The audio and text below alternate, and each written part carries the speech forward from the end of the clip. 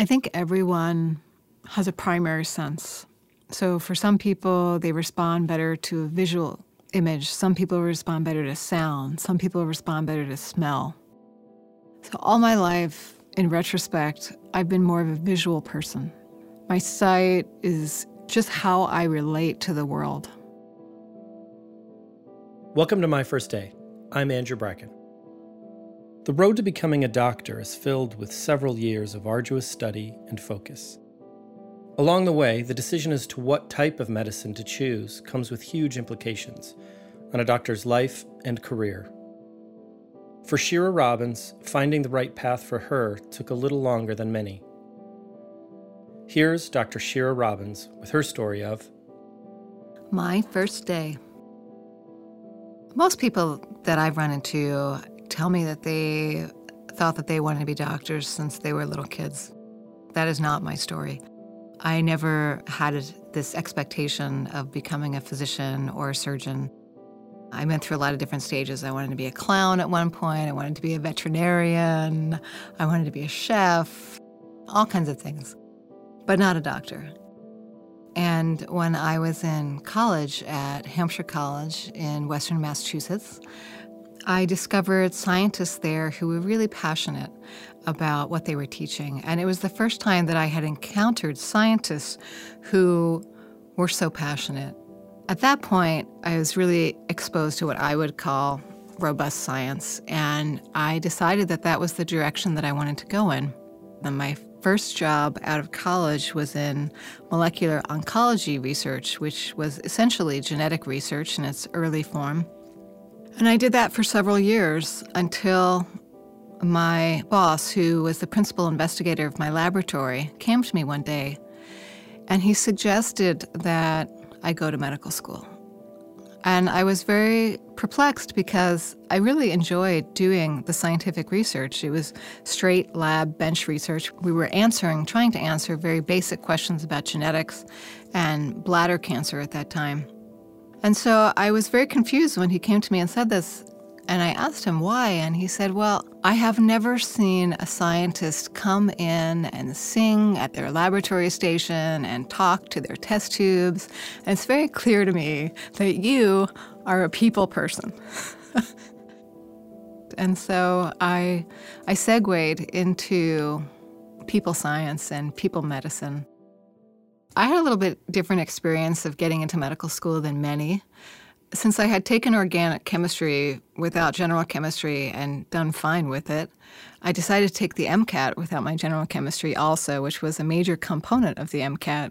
And I just sort of studied out of a book. I just spent a lot of days in coffee shops reading and reading and reading more and did my best. And I did well on my MCATs. So I actually gained admission to medical schools prior to taking all of the prerequisites. And so the admissions that I got were contingent that I had to take general chemistry. I did that, and I went to University of Pennsylvania at night school and took my general chemistry amongst people who had not yet taken their MCATs. And so there's a very different mindset. They were very nervous about the process because they realized that their grade was going to have a large impact on their admission process. I had already been admitted, so for me, it was just a really great way to learn because I could just listen, take my exams, and just take it all in without having the stress of what the consequence of the grade was going to be. So once I got into medical school, I think I was definitely a little less stressed. I had been what they called an older student because I had had a first career for 4 years. They called me an older, non-traditional student during my interviews. And I told them that although I didn't mind the label non-traditional, I didn't particularly like being called older when I was still in my 20s. Shira's status as being non-traditional set her apart from many of her classmates, who never took a break in their schooling. From their perspective, they feel that anything going off that straight track of being as expedient as possible to the end goal is a negative and a weakness, so to speak. I viewed that as a strength because I feel like all of the other outside experiences give you a different perspective that you can then bring to your final goal and also show you whether or not that final goal is truly what you want. because I think it's such a shame when people go through all of this training and then find at the end, because they haven't really carefully thought about what that end goal is, that they don't particularly want it. Did you like medical school? I did like it. I really enjoy learning. Almost anything I enjoy learning. So, and having had a first career for those 4 years, working 9 to 5, the luxury of being able to sit in a classroom for 8 hours a day and learn, and then go home and study, I realized that since I only had to focus on that one thing of just filling my brain with medical knowledge, that unto itself was a luxury. At that point, I wasn't a mother, I wasn't a wife. So I was lucky that I could just focus on that one thing. I think there's very few instances in life where we can just focus on one thing. So first 2 years, you sit in classrooms, listen to lectures, take tests, see a couple of patients, but not really. And then third year is really when they jump you into the hospital and you're on service. And it was all patient-based care after that. My very first clinical rotation, I started off strong. I just hit the ground running because they put me in trauma surgery. Trauma surgery is like the most hours, the most adrenaline, the most everything. And it was old school. I trained before we had all these hour limiting rules now. So, I mean, I was truly working, 120 hours a week. There was nobody looking over my shoulder to make sure that I was getting sleep or I was going home or anything like that. And it was so exciting. I remember waking up at 3 a.m. because we rounded at 5 a.m. I had to see all my patients before then, get all my data before then, and then we would round on the surgical patients for the day, see the pre-ops, the post-ops. It was a lot. And then we'd operate all day long. It was trauma. So we would, in the midst of all of this, we would be constantly being called to the emergency room to take care of new patients that came in for trauma service. So it was an amazing way to start medicine. I think going into trauma surgery first really made me think about surgery for the very first time. I hadn't thought about it at all, but it was exciting being in the operating room. We could really change things and change them quickly. And I found myself in between patients just sitting there, and I would always have some extra suture, and I'd be practicing tying my surgical knots constantly. It was just a door opening there.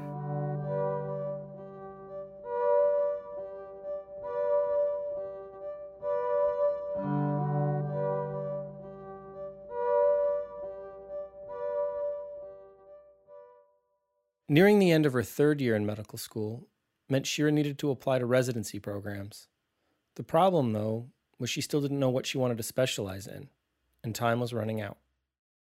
At the end of my third year of medical school, you're supposed to know exactly what you want to go into. In fact, oftentimes you're supposed to know from day one of medical school what you want to go into.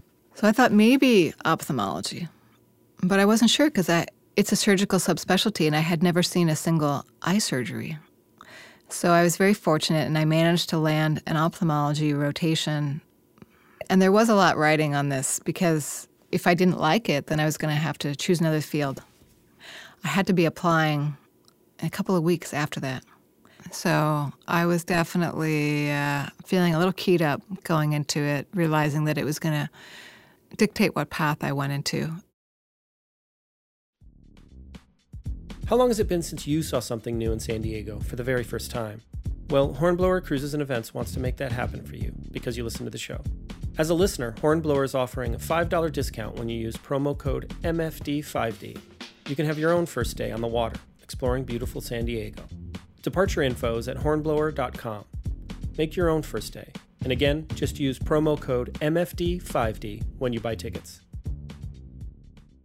Shira started her ophthalmology rotation in the operating room early in the morning, with a lot on the line. I was paired with an incredibly skilled cataract surgeon my very first day of that rotation. And I still remember him. He was very tall, thin, gregarious man who was always laughing with his patients. But it was almost like this magical environment walking into that room. And I was just an observer. I wasn't doing anything, just putting my face up to the microscope, looking through the oculars and seeing what he was seeing as he operated. I had been involved in a lot of big surgeries, big belly surgeries where we were taking gunshots out of somebody's stomach or taking out an appendix or doing brain surgery. I had assisted in very, very big surgeries. This was a microsurgery. It's more exacting in many ways. It was such a delicate surgical maneuver. It was beautiful. It was just beautiful to watch. You know, every little millimeter counted, and every little millimeter, the surgeon was so highly trained to move that blade in a specific angle, the specific depth, to get just the right amount of tissue. Some of these maneuvers only go through a couple cell layers thick. At that time, with the technology then, cataract surgery maybe lasted 8-10 minutes. But from the very first incision into the eye, it was like my heart stopped. I could just tell. It was the most amazing thing I had ever seen, watching that cataract surgery. And I just felt, I need to learn how to do this. I want to do this. I want to do this for the rest of my career. I want to help people like this. With her mind now made up, she applied to an ophthalmology residency in Philadelphia and was accepted. As if specializing in ophthalmology was not enough, Shira looked to find the right subspecialty for her within the field to gain yet more expertise.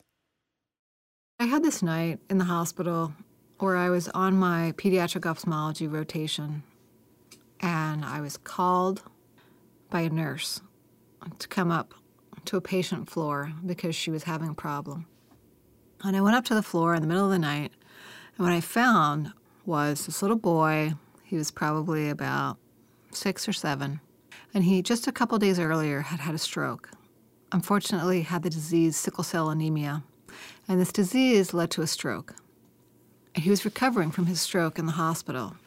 And what he was doing that the nurse was so upset about was that he was trying to be a kid. He just wanted to play and have fun. So he took his IV pole that he was attached to, and he took it to the middle of the hallway in the hospital floor he was on. And he would run next to it, and then he would jump on top of the IV pole and take it for a ride down the middle of the hallway, just having fun, right? Like any 6 or 7-year-old would want to do. But this was in the middle of the night. There were a lot of other kid patients sleeping, and the nurse kept telling him to go back to bed, and he kept ignoring her. And so she woke me up to take care of my patient. And I saw it, and I was completely amazed because literally 2 days earlier, this boy could not walk. And here he was, running down the hallway and playing. It was amazing to see. And I understood that the nurse was trying to do her job, but I also understood what was going on for him was that he was excited just to be moving again and in control of his body. So I leaned over to him and I told him, okay, just one more run down the hallway, and then you got to promise me you'll go to bed. And he said, okay, doc. And that's what he did. And the nurse was very mad at me. But we got him back in bed, and we kept all the other patients asleep. And at that moment, I just realized the resilience of kids, and something just clicked in me, and I just viewed pediatrics different from that moment on.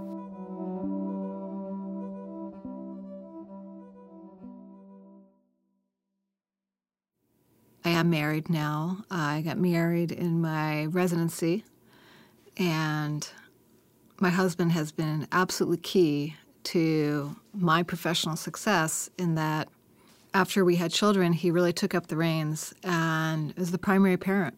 I call myself the cameo parent. I love being with my kids. I have 2 wonderful girls. I do work a lot. For instance, last Friday night, I was operating till 9 o'clock at night because there was a little baby that was born early, and if I didn't do that surgery, they would have gone blind. They would have gone blind even before they were discharged from the hospital after birth. So my kids know that if I'm not with them, I'm usually helping another child or another patient.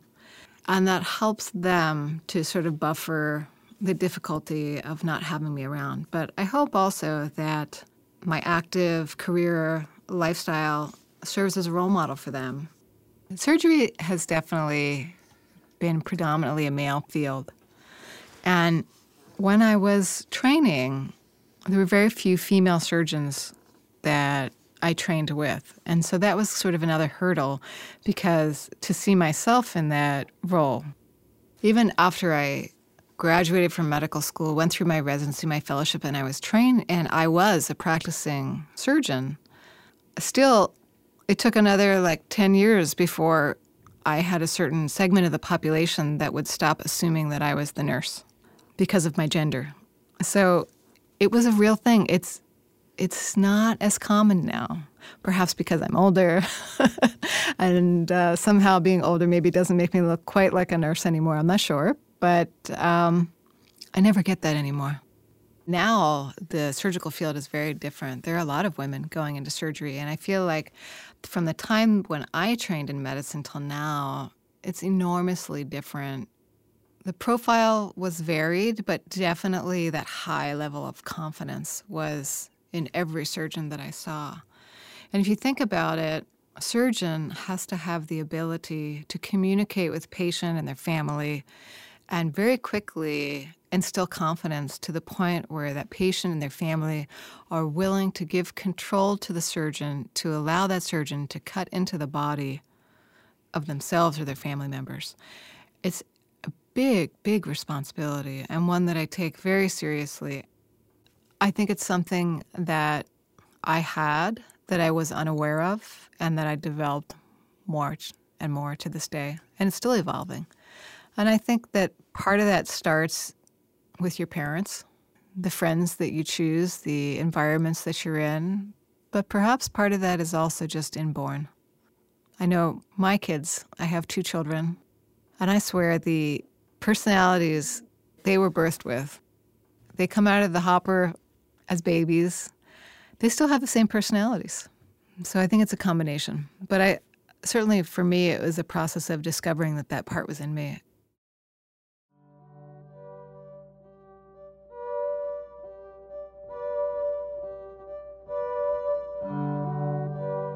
I think everyone has a primary sense. So for some people, they respond better to a visual image. Some people respond better to sound. Some people respond better to smell. So all my life, in retrospect, I've been more of a visual person. My sight is just how I relate to the world. So when I found a field where that was the center, intellectually, it made a lot of sense to me. From an emotional perspective, it made a lot of sense to me.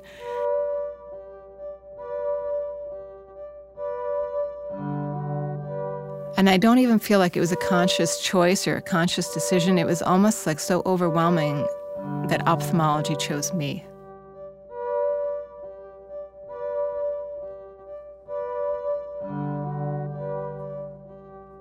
Today, Dr. Shira Robbins is a renowned pediatric ophthalmologist and professor at the Shiley Eye Institute at the University of California, San Diego.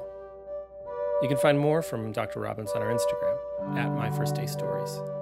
Our email, myfirstdaystories@gmail.com. My First Day is produced by me, Andrew Bracken, with additional help from Melissa Diaz. Music by Chris Curtis.